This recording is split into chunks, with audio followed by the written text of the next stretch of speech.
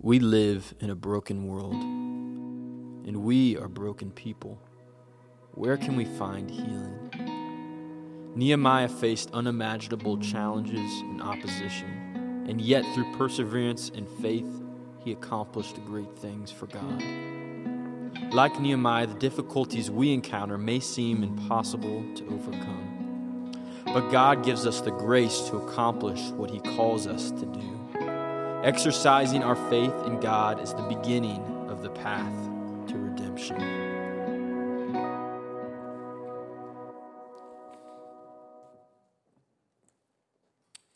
Well, good morning, everyone. So glad to have you today.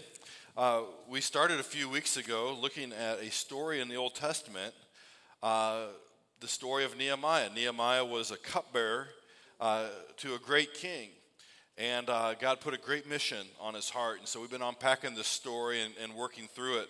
So what I want to do is encourage you, if you have your scriptures with you this morning, go to the table of contents, find the book of Nehemiah in the Old Testament, and turn to chapter 2, chapter 3. We're going to be looking at that part this morning.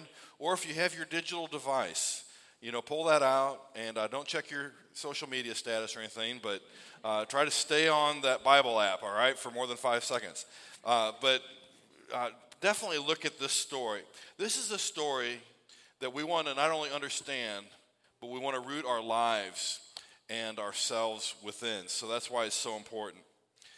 Nehemiah was a cupbearer to a king, and he had a responsibility of tasting the king's wine and sampling his food, kind of like what my wife does whenever we go out to eat, but only trying to keep the king from being poisoned, whereas my wife, she's just trying to, hedge in on my food anyway. But it's a very important responsibility. And I was thinking about what it would be like to be Nehemiah, to be a cupbearer in the king's court. There's a proverb in chapter 21, verse 1 that says that a king's heart is like channeled water in the Lord's hand. That is such an incredible verse to think about. Because I think when you're the cupbearer to the king, you may not assume that this man is just an instrument. He's just channeled water in the Lord's hand. But that's exactly what this king is. Now, Nehemiah, in chapter 2, at the end of chapter 1, prays that God would give him success in what he was about to ask in the presence of Artaxerxes, king of Persia. He was expected to convey joy in the king's presence, regardless of how he felt. But he was deeply distraught at the trouble and disgrace that was in Jerusalem, with the temple, with the walls, with everything laying in ruin. He was expected to cover his mouth, as was everybody else in the king's presence. Because if you had halitosis, if you had bad breath, you didn't want to offend the king. And so everybody had to kind of just keep quiet, keep your mouth covered. He was expected to be silent unless spoken to. He was forbidden of bringing any kind of personal concerns or requests or matters forth to this king. And were he to go off script, minimally, maybe thrown in a dungeon, but at worst, executed. I thought about this. This is a little freebie. This is an aside. But I think a lot of times when we come before God as king, we have a prayer mindset of that of a cupbearer. We're intimidated. We're fearful. We don't think that God's going to be inclined to our prayers. We're reluctant to entrust whatever anxieties we have or worries we have to Him. We can have this psychology of a cupbearer. But the reality is the gracious hand of God, of our God, was on this man Nehemiah. And when he went to the king compassionately inquired about Nehemiah's sadness. It's like, there's something wrong with you. It can only be sickness of heart. He patiently listened as Nehemiah described the trouble and disgrace that God's people were in back in Jerusalem. He willingly released Nehemiah to go 700 miles away to rebuild the city of his fathers in God. He agreed to Nehemiah's timeline, his request authorizing safe passage, his request for timbers and resources to rebuild the wall from timbers in the king's forest. The king even set his own officers and infantry and cavalry in order to go with Nehemiah for his security and protection. Artaxerxes was channeled water.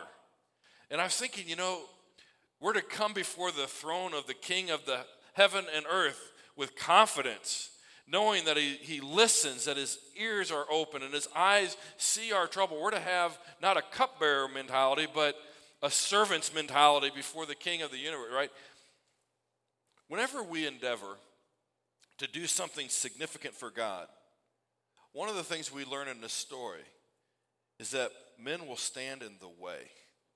You think there's roses and everything's going to be wonderful because you want to serve God and you have that intention in your heart. There will be people that will become obstacles to you. And the biggest hurdle that Nehemiah probably thought he was going to face, and probably the most existential threat to his existence, was King Artaxerxes. But he was just channeled water in the hands of the King of Heaven. The second hurdle, though, that Nehemiah runs into was Sanballat the Horonite and Tobiah, who was an Ammonite official. These regional governors, the minute that they heard that somebody was coming to seek the welfare of God's people and his city, they were greatly displeased.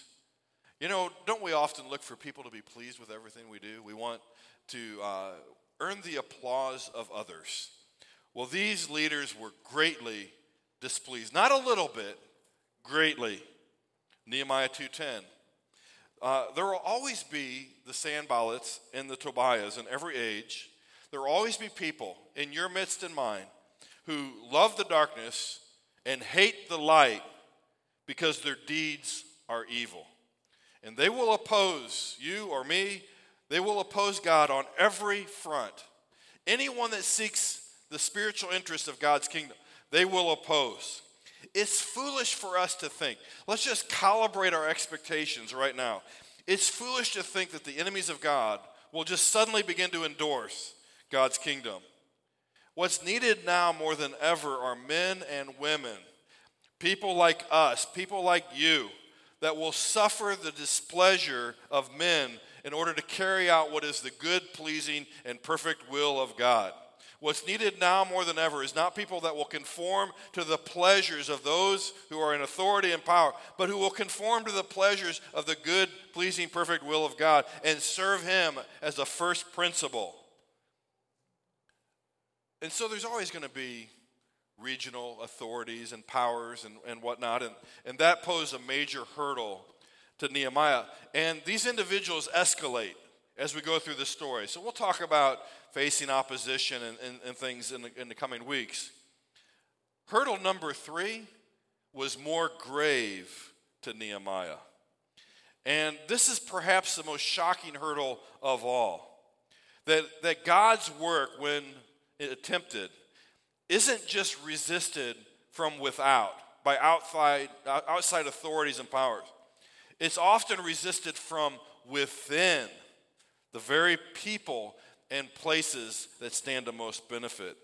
Nehemiah's greatest obstacle, Nehemiah 2:16, was the Jews, the priests, the nobles, and the officials. And what you had in that city was you had many of these people in this group.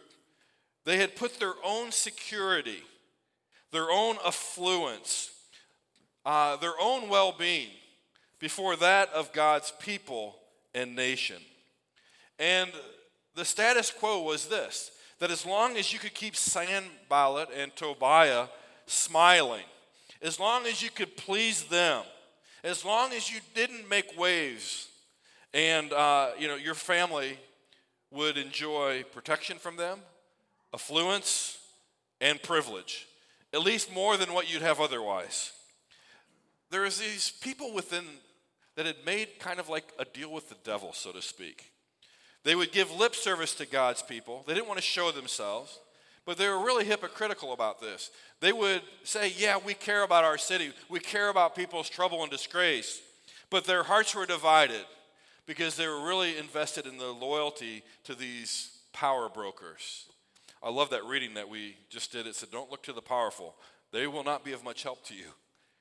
And these folks had put all their eggs in the basket of human power. Now, there is such an important lesson at every break in the story. To truly please God, more often than not, means to suffer the displeasure of people. Have you already experienced that? To really serve God often means to suffer the displeasure of others. The Bible says, for example, that men, they often want to please the ladies. Husbands, they want to please their wives. Women, they want to please the men. Wives want to please their husbands. And we know that parents want to please their kids. Now, kids, not so much. Their parents, I don't know. But parents, they want to keep the peace and keep everybody happy. Nobody crying, nobody unhappy, nobody sad, right? I want you to know also that leaders at every level, from king to president, all the way down to local, right? Do you know what leaders most want to do? They want to please their constituents. That's what they want to do. It doesn't matter what your party affiliation is or isn't. I'm only affiliated with God's kingdom. But whatever that affiliation is, leaders want to please those. That's part of maintaining the status quo, is to please those who are holding you in power. And so leaders are perfectly willing to sell out the well-being, the true well-being, even of their constituents, the true well-being of God's people, even sell out the estate of God's glory and kingdom in order to earn the applause, the pleasure of men. That's what leaders more often than not do. All the leaders that we have, it's kind of a first principle, not to serve God, but to please people. And they're vested in the status quo. Now, in Galatians 1:10, the Apostle Paul was accused of being a people pleaser. And he says, are we trying to persuade people or God on this matter? Am I striving to please people? If I were still trying to please people, I would not be a servant of Christ. And I think that's the reality of the matter. That if we're trying to please people, whoever they may be, within, without, we're probably not being good servants of Christ. And Nehemiah understood that, and we need to internalize that, I think. Where are the God pleasers today? Especially those who have status and authority and power or in leadership. Where are the God pleasers, the husbands and wives leading families? Where are the God pleasers in the church, in our schools, in our places of our institutions, right? Where are the God pleasers? And what will it take for the God pleasers of this generation to rise up? These are questions that this text raises for us. This story raises for us. It's very sad, but worth pointing out that when Nehemiah arrives in Jerusalem, he has to keep his plan secret. He has to maintain a very low profile. And so he sets out by night with a single animal. He's not going to have an entourage. He's not going to make a big scene here. And he travels around the city perimeter, and he inspects the different gates and the different sections of the wall that had been destroyed. And he's making some calculations and developing more specific plans. The Jews, the priests, the nobles, the officials, all these people, they had no clue where Nehemiah was or what he was doing or what he was planning. Sometimes you want to play checkers, but you got to play chess. You got to conceal your strategy because the enemies of God, even from within, will oppose. And Nehemiah, I think, is playing chess here in a way. And he's planning and watching and developing very methodically what needs to happen with these folks and with this city. What should you do when those that you're wanting to serve in Christ most oppose the work that you're attempting? Nehemiah is someone that we can look at and say, well, what did he do? How did he go about it? I remember, and this is not a Lakeside reflection at all. I think at Lakeside we've had exemplary leaders that have been very agreeable to the plans and dreams and directions and like we've got an. But when I first started ministry, I've been in the church my whole life, so I've been around church leaders my whole life in a half a dozen congregations, including ones that our family attended to ones that I served as preaching. I always had this in my imagination. I always imagined that church leaders would be on fire for God's kingdom. That they would be the ones leading out and taking the initiative and doing the heavy lifting, and that they would all be on the same page. But sadly, that's not always the case in churches. And it's not always the case in families and other circles of leadership. Those in position of authority most often use their power to protect the status quo. They always talk big, they always promise big, but when they get in and they have the power and authority, they maintain the status quo, and then we're disappointed, right? Those with authority most often want to protect the status quo. And you go in and you see the trouble, you see the disgrace, and you can wait on leaders all you want. And you can hope that even church leaders, for example, that they'll dare to dream again, that their hearts will be set afire for the things of God, that some flame of God from heaven will fall on them in the middle of the night and things will just magically change.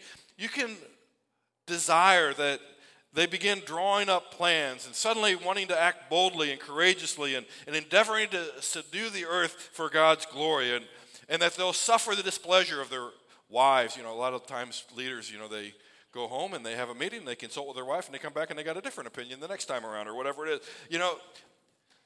Those who created the status quo, those who maintain the status quo, those who have a vested interest in the status quo. They get their security, their identity, their salary, their status, their protection, their affluence from the status quo. Those who have a vested interest in the status quo of trouble and disgrace, they never lead the change. Do you realize that they never lead the change? More often than not, it takes a catalytic leader. Someone like Nehemiah that will come and upset the apple cart and ask questions and point things out and be a catalyst. The other night, Laura and I saw a movie called Running the Bases, which is a Christian film, and it's really awesome. It's a really good movie. I encourage you to see it. It might give you a very concrete idea of what it would look like to be a servant of God instead of a pleaser of people in this day and age. But it's about a coach, and this coach does things out of service to God, and he's labeled a disruptor. And that's a positive term, but it also sounds kind of like has a negative connotation to it. But I thought, that is a great word, disruptor. Nehemiah is a disruptor. That's why he's being opposed by everyone in Jerusalem, including people from within. When I first started ministry, I remember thinking that I so badly wanted to be led. I knew I was younger, and I was like, where are these men that are like going to set the tone and set the pace and have the things of the kingdom at their heart? And I was like, I wanted to be led. But it wasn't long before God convicted me that if I kept waiting for that to happen, that things were going to continue to die a slow death. And I became convicted of the fact that I either needed to lead or let things continue to die. Early on, somebody gave me some unconventional advice, a seasoned minister. He says, sometimes it's better to ask forgiveness than permission. And what this person was saying to me, and not so many words, was, if God has authorized the mission, then lead. If God has laid something on your heart and you're convinced that it's of God, like unspiritual people are not going to lead in that thing. You have to lead with what God has shown you. And so if it's something that needs to be preached, preach it. And if it's something that needs to be taught, teach it. And if it's someone that needs to be evangelized, if it's the one that the 99's neglecting, then go evangelize. And if there's tough issues in people's lives and in the life of your church that need to be pastored, then go pastor those issues. And if there's hard work to be done, put your shoulder to the work and serve. And if there's something that needs to be built, by golly, build it, right? Life is short, and the task is grave. There's trouble, there's disgrace. And if we wait around, who else is going to disrupt if not us? Nehemiah, I just look at him and he's a spiritual leader. He's not going off in the flesh. He's not going off half-cocked. He's prayed, he's fasted, he's gone to the Word, he has clarity of what God's asking of him. Jesus said, go and make disciples of all the nations, all authority, on heaven and earth has been given to me, right? Baptize, teach, I'm with you always. It's like, we have permission. We have our mission. We have clarity. Let's set our hands to the task. So Nehemiah didn't wait for permission from the Jews, the priests, the nobles, the officials. In fact, what he does is he goes to these individuals and he sets a tone of action orientation. He says to them, hey, you see the trouble that we're in. Sometimes people don't see the obvious. Sometimes we just have to say, just look at what's going on in your family, in your marriage, in your world, in your school, in your government, in your workplace, in the world. Just open look, it's right here staring us in the face. Call a spade a spade. You see the trouble we're in. Jerusalem is in ruins. Its gates have been burned. Come, let's rebuild Jerusalem's wall. Why does he say come? Because he's already on mission. He's already in motion. He's already been taking steps and drawing up plans. He's setting the tone. Most people, they want to go with a leader. They're not going to lead out themselves. Somebody has to take the first. Come, let's rebuild so that we'll no longer be a disgrace. That's kind of interesting. You mean I don't have to continue being a disgrace? We don't have to continue in this trouble? We don't have to continue with the status quo? The status quo can be broken. It can be disrupted. Come, let's break the status quo together. Let's build together. I told them how the gracious hand of my God had been upon me and what the king had said to me. When you begin acting according to the things of God, there's a kind of testimony where the dominoes start falling and the water starts getting channeled. And it's a tremendously encouraging thing to people to say, hey, this is what the gracious hand of God's already been doing. But I mentioned sometimes we need to call a spade a spade. I think it was Max Dupree who said that the first job of a leader is to define reality. Jesus had a way of doing that, defining reality. And the way he did it, it's not unlike what Nehemiah does. Jesus said to his disciples, open your eyes and look, right? You can see the trouble and disgrace right in front of you. The masses are harassed. People are helpless. They're without hope. They're without God in this world. Pray to the Lord of the harvest for him to raise up the workers, for the workers to build, for the status quo to be broken. May God raise up the disruptors, if you will, the holy disruptors. Nehemiah's first hurdle, he thought the biggest one was going to be King Artaxerxes. His second hurdle was these evil governors, Sanballat and Tobiah, the Ammonite. The third hurdle was the Jews and priests and nobles and officials and those in positions of authority and status right there within Jerusalem. But if there's another hurdle, a fourth hurdle was the exiles themselves. Would they be responsive to Nehemiah and the vision? A lot of people, I think, have a fundamental understanding of what true leadership is. And Nehemiah is a true leader. He is not just a spiritual leader, he's a great leader. But a lot of times it's assumed that a leader will come in and do the work. A leader will come in and be the fixer, the solver, and that everything will rest on that one leader's shoulders, right? It's assumed that great leaders will do the work themselves. And when I started ministry, I'll be honest with you, I'll confess, that I had that kind of view of leadership. And I quickly realized that the elders and the congregation were perfectly content for me to do the work of ministry. In fact, they were perfectly content also to raise expectations for me to do the work of the ministry. They were happy to hold me accountable, and they loved it when I submitted monthly reports of all of my activities. They loved it that I lived in a fishbowl, otherwise known as a parsonage, which was right next to the church parsonage. People would drive by night and day monitoring my activities to see if I was on mission. If the church lights were on and the parsonage lights were on, questions were raised. You know, you should be over there whenever the lights are on for whatever's going on. And boy, you know, if the doorbell rang or the phone rang and it wasn't answered, people want to know, where were you when I came by? Or where were you when I called? It took years for me to realize that truly great leaders don't just do the work of ministry, they give the work of ministry back to the people. And so I remember once when I discovered this aha moment, I remember once when the elders were evaluating me, I remember I asked them to evaluate each other, on the same basis of some of the things they were raising. Once when they asked for a report, I said, I think this would be a great thing for all of us to do. And I asked them to report each month what they'd done for the kingdom. They never asked for another report again. It was awesome. But I'm very serious about this. In Ephesians 4, do you remember the I Love My Church series that we just did?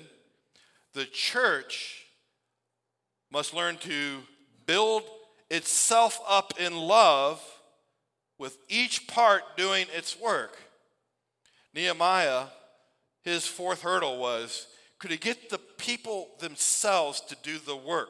Could he get the people themselves responding to their own trouble and their own disgrace, doing the work themselves? Could he get that kind of a ball in motion, so to speak, in Jerusalem? But the church isn't me, it's we. And Nehemiah realized it's not me, it's got to be a we. And when Nehemiah goes to the people, a very beautiful thing happens. Now, you got to promise me that you're going to read Nehemiah chapter 3. And you're going to look at this story sometime this week. You got to do it. Nehemiah 3. I mean, it's just a beautiful picture of how God's people respond. Nehemiah goes to them at the end of chapter 2, verse 18. He tells them that the gracious hand of the Lord has been upon me.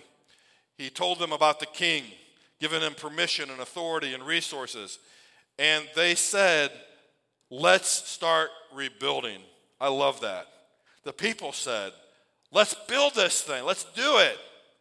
I remember when I was at Berlin Christian Church, there was an elder that would always confide to me. He says, I've always dreamed of remodeling and addressing kind of the facility issues in our church. And the church building had fallen in very serious decline. I mean, in just about every way. I mean, plaster was falling off the walls and stuff was falling off the ceiling in their service. And I mean, there wasn't a piece of carpet in there that wasn't frayed. I mean, it was, it wasn't a God-honoring situation. And this guy, I finally just said, let's do it. What are you waiting for? What more permission do you need? You're an elder. Do it, But it's an incredible thing when people finally get it and they say, let's start rebuilding. And it says their hands were strengthened to do this good work. Their hands were strengthened. They didn't find strength within themselves. God gave them an exponential margin of energy and strength to do what God had set before them. There's nothing that makes the enemies of God quake more than when the people of God are activated. Every member doing its part, every person, every family, every household taking up the work of God. There's nothing that makes the enemies of God melt quicker than the church building itself up in love. Every part, every member, every leader, everyone doing their part, and God strengthening our hands in the process. When Sanballat, the Horonite, and Tobiah, the Ammonite official, now we got a third Turkey, Geshem, the Arab, whoever that is. When they heard about all this, Nehemiah chapter 2, verses 19 through 20, they mocked and despised us. And they said, what is it that you guys are doing? Are you rebelling against the king? Now, that's going to become a very grave and serious accusation that they're going to have to deal with later on. But they're escalating their rhetoric, they're escalating their attack, and that's exactly what we should expect the enemies of God to do. But Nehemiah says to them, the God of heavens is the one who is going to give us success. Whether you like it or not, your knee will bow and your tongue will confess that Jesus is Lord to the glory of God. We are his servants, and we will start building. But you have no share or right or historic claim in Jerusalem. He basically tells them, when all the dust settles, you all are going to be on the wrong side of history because our God is going to prevail.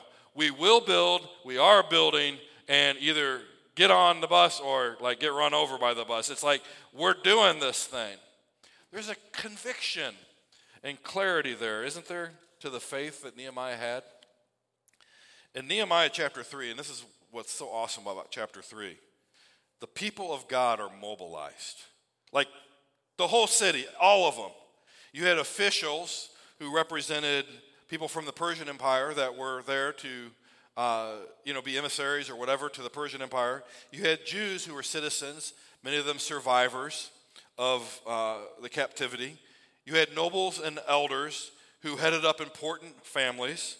You had guild workers. You had merchants that specialized in gold or perfume or different things. You had scribes that were experts in the law, and they studied the scriptures and would teach the people. You had priests that ministered in the temple and ministered to the people of God. And all of them are activated in chapter 3 in different ways. And what we see in chapter 3, and what we see in life, is that the work itself exposes the real character and heart of God's people. The work itself exposes the spiritual reality. Here's what I mean. Nehemiah chapter 3, verse 1. The high priest Eliashib and his fellow priests begin rebuilding the sheep gate. Are they in or are they out? They're in. They're the first to respond. The high priest, that's a pretty big deal. You talk about somebody that probably shouldn't get their hands dirty. It's the guy that, ministers the sacraments or whatever, right? And all of his clan, the high priests. They set an example. And they carry the stones and stack the stone and use the mortar and do what they are supposed to do. History tells us that the great kings of Samaria, one of the reasons they were great is that they would carry their own bricks. They would carry bricks to build their temple. They would carry bricks to build whatever needed to be built. They were right in amongst the people doing the work. And that's what made them so great. Now, in stark contrast, in Nehemiah 3:5, it tells us that the nobles did not lift a finger to help their supervisors. You see, something's being exposed there.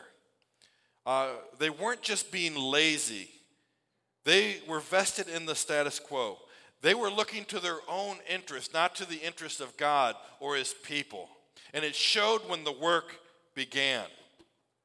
Now, in all, archaeologists estimate that there was maybe 1.5 to 2 miles of wall that had to be rebuilt. And there was different sections and different gates. Some of the sections were 250 feet long, almost the length of a football field. The longest section was 1,500 feet, right? 5 football fields long. There was a lot of work that had to be done.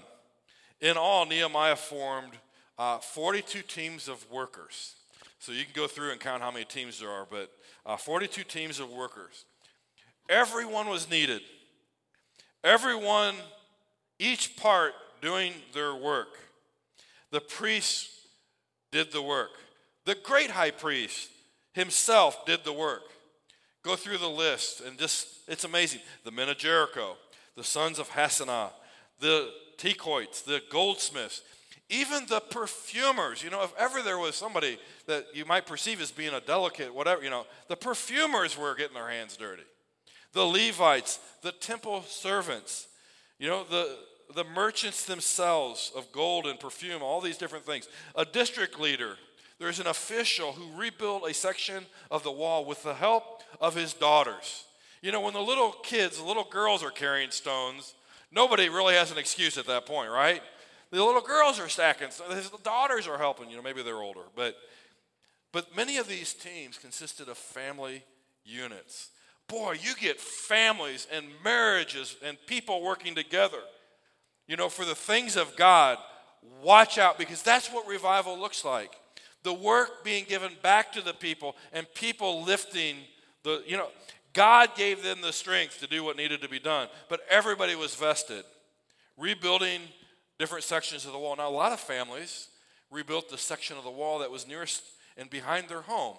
Makes total sense. You want to make sure the wall behind your house is very strong if anything goes down. So people had ownership and they had a stake in what was being done.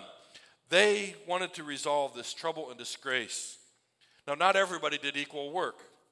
You read along, and some were extremely zealous, and some were early adopters, and And boy, isn't it awesome when you have those pace setter types and they just get right down to business and their hands are dirty and they're stacking stones and they're showing everybody else, motivation and commitment and hard work. And they're, it's like, wow, we haven't even got up and had breakfast yet and they've already got a section of the wall done. I mean, you had some people like that and they're mentioned in chapter 3. You had some people who were late adopters who started the work only after they saw if other people were going to do it. Like, am I the only one here? Like, is anybody else? Like, have you seen the lights go on? Is anybody stacking anything yet? There's late adopters. And, but I think in Nehemiah 3, not everybody did equal work, but everybody kind of made equal sacrifice as they were enabled by God. And I think Nehemiah 3, if there's a picture of the church in the New Testament and the Old Testament, I think it's Nehemiah chapter 3. Everybody, as a body, as a unit, coming together to do this extraordinary thing for God. In the days of Nehemiah, people rebuilt walls with stones. They were doing something physical. Now, that's just in the beginning. If you thought the stones were heavy lifting, wait till the men and the families sit down and try to lead their families and lead their Jewish society. That's where the spiritual is infinitely harder than the physical. Anybody can stack stones, but there's a work that has to be done that we're going to get into that is even harder than just build. Churches think building buildings is the greatest and it's the most visible in the heart. No. It's the kind of families and the kind of marriages and the kind of people we're building. That's where the hard work is. But we have, in the Old Testament, in these days, the stones that they were to use were badly damaged by fire, and they'd become brittle. Do you use these stones? Do you discard these stones? There was so much rubble that had built up, and you'd have to clear away things to get down to the foundation, right? So that you were building on something that was solid. And there's just an irresistible metaphor here for a preacher like me. When God builds his church, how does he build it? He builds it on the surest foundation it can be built on. The church is built on the word and promises of God himself that have stood for centuries. The same promises that Nehemiah built and created revival around in the days of Nehemiah are the same promises that are there for us today, right? The chief cornerstone of the church that everything is built upon is the living word himself, Christ Jesus, our Lord. There's no surer foundation. And everything has to be cleared away to get down to the brass tacks, to get down to that foundation, right? If we're going to build anything that's going to matter. And what materials does Christ build his church with? A lot of people think bricks and mortar. But no, the church is built of living stones, is what Peter tells us. And what are the living stones? The living stones are people themselves. But they're not just any people. The living stones have been damaged and maybe are even brittle.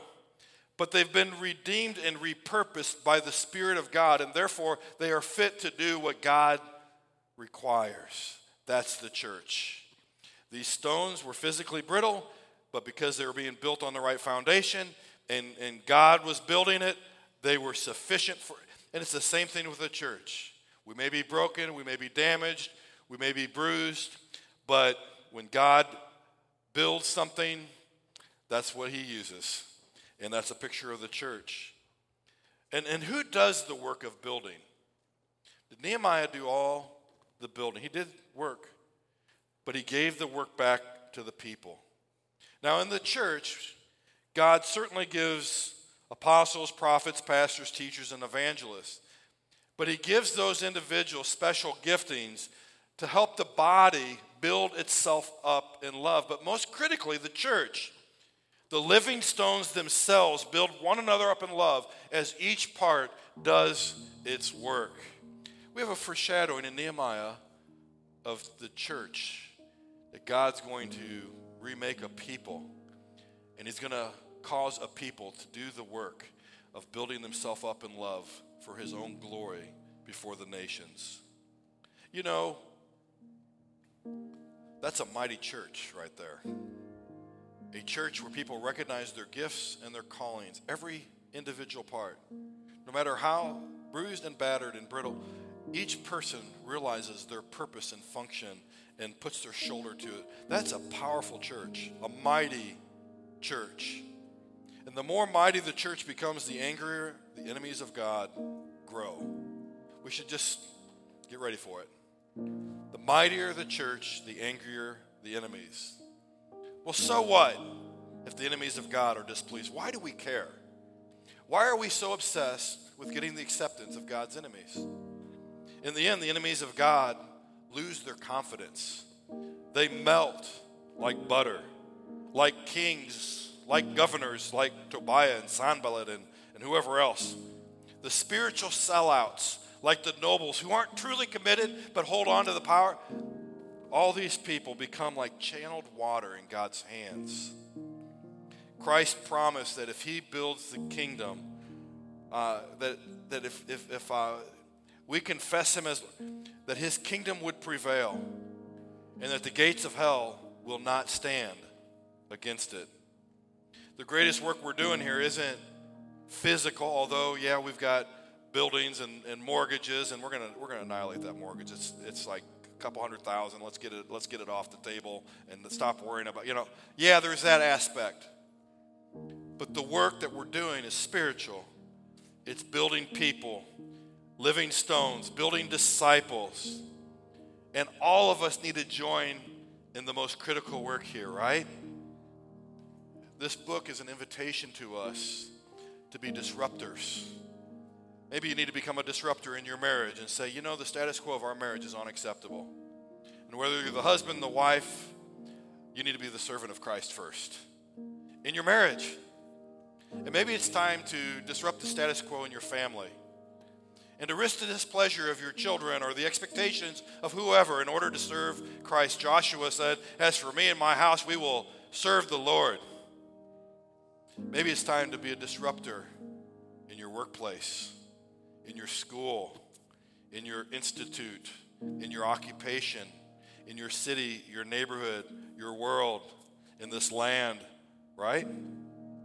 Maybe it's time to be a disruptor in a church. If a church is sitting on its laurels and the status quo has become so sacred that it's even more sacred than God's will and the Holy Scriptures themselves, and that's the truth. The status quo becomes so sacred and needs to be so protected that we'll jettison the whole counsel of God, the will of God, because we want to protect this. No. We need to become disruptors of the status quo and serve the work of Christ and to have conviction and say, God will prevail in my marriage, my family, my church, he will prevail. The enemies, every knee will bow, every tongue will confess. We will prevail. We will. Come, let's build. People are waiting for you to say those words. Come, let's build. They're waiting for somebody to blink and take a step. What steps is God putting in front of you to take? Dear Father, we come and we just marvel at this story. And we realize that the status quo is not your will. It's often ours. The trouble and disgrace isn't your plan for our lives. It's our consequence for selling out. You call us to be a holy people, a people belonging to you, a people that exist for the praise of your glory. You want us to be winning. You want us victorious. You want us powerful. You want us mighty. You want us mobilized as your people. Help us to step into those things. Strengthen us to take the steps and to say to others, come, let us rebuild. We pray in Jesus' name. Amen.